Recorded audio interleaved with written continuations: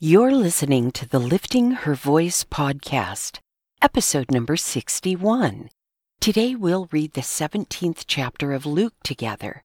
Jesus tells us how many times to forgive, gives us the yield for faith the size of a mustard seed, and he questions why only one man came back.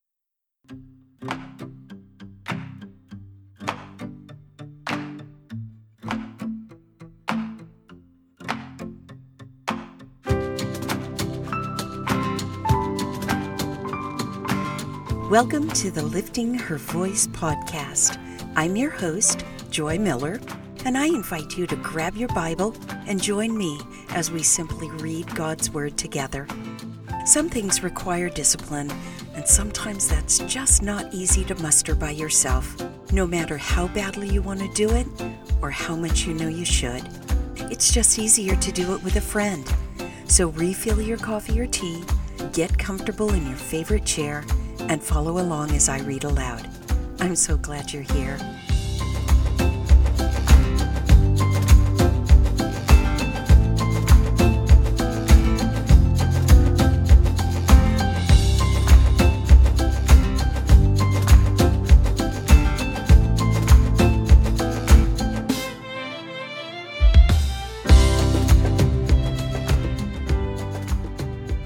Would you do something for me if you have a minute or two?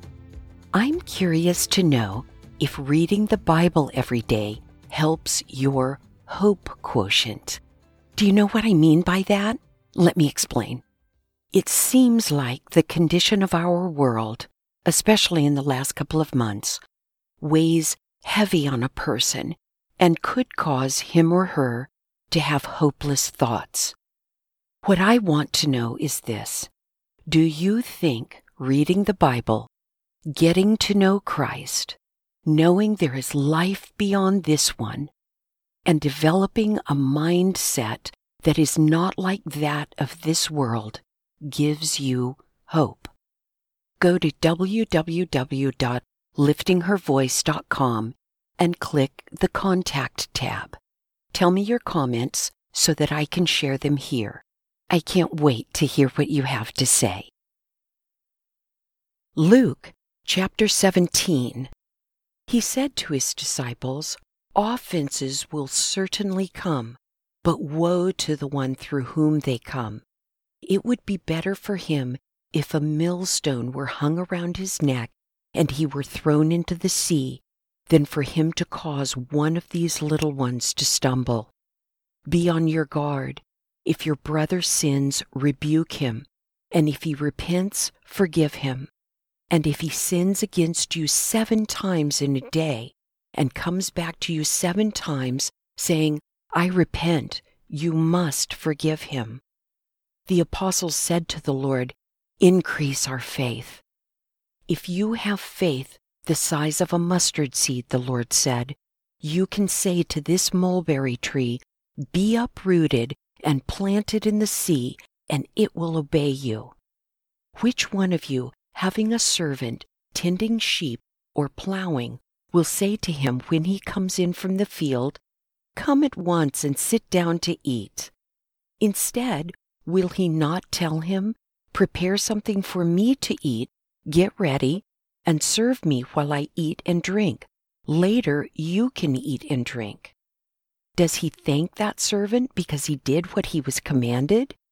In the same way, when you have done all that you were commanded, you should say, 'We are unworthy servants.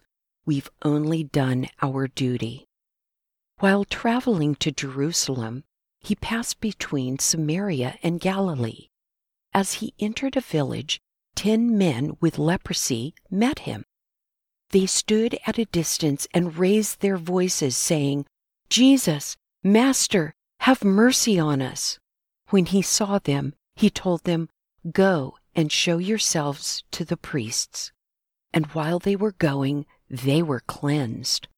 But one of them, seeing that he was healed, returned, and with a loud voice gave glory to God. He fell face down at his feet, thanking him. And he was a Samaritan. Then Jesus said, "Were there not 10 cleansed? Where are the 9? Didn't any return to give glory to God except this foreigner?" And he told him, "Get up and go on your way. Your faith has saved you." When he was asked by the Pharisees when the kingdom of God would come, he answered them, "The kingdom of God is not coming with something observable. No one will say, 'See here,' or 'there,' for you see, the kingdom of God is in your midst." Then he told the disciples, "The days are coming when you will long to see one of the days of the Son of Man, but you won't see it. They will say to you, 'See there,' or 'See here.' Don't follow or run after them. For as the lightning flashes from horizon to horizon and lights up the sky, so the Son of Man will be in his day. But first it is necessary that he suffer many things and be rejected by this generation. So as it was in the days of Noah, so it will be in the days of the Son of Man. People went on eating, drinking, marrying, and being given in marriage until the day Noah boarded the ark, and the flood came and destroyed them all. It will be the same as it was in the days of Lot. People went on eating, drinking, buying, selling, planting, building. But on the day Lot left Sodom, fire and sulfur rained from heaven and destroyed them all. It will be like that on the day the Son of Man is revealed. On that day, a man on the housetop whose belongings are in the house must not come down to get them. Likewise, the man who is in the field must not turn back. Remember Lot's wife. Whoever tries to make his life secure will lose it, and whoever loses his life will preserve it. I tell you, on that night 2 will be in one bed, one will be taken, and the other will be left.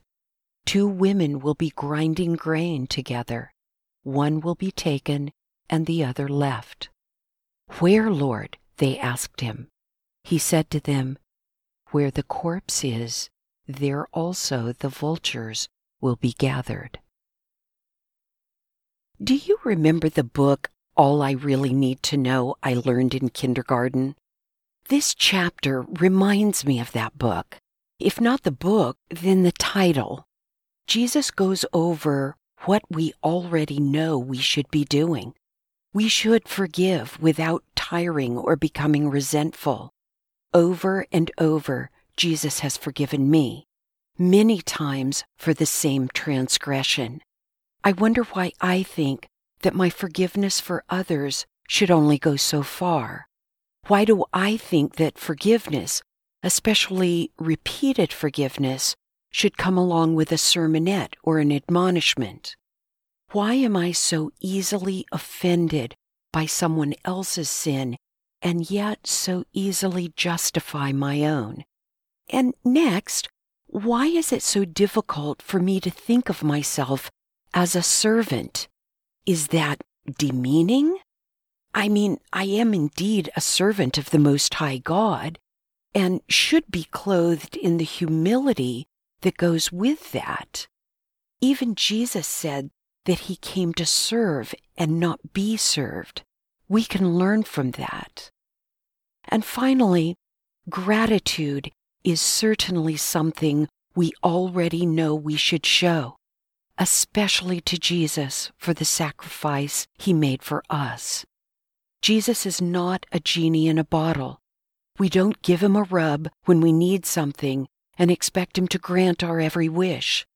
He is the God of the universe, and we should be grateful every day, regardless of what comes from his hand, because we can trust that what comes from his hand is good. Let's pray. Father, we humble our hearts before you right now. We can be so self-serving and so self-absorbed. We withhold forgiveness, making ourselves judges and juries, deciding whether someone is deserving of it. We fancy ourselves equal to you in some way, and we neglect giving you proper respect and gratitude. How foolish we can be. We come before you with the utmost godly sorrow and ask your forgiveness. Help us, Lord, to be more like Jesus. Amen.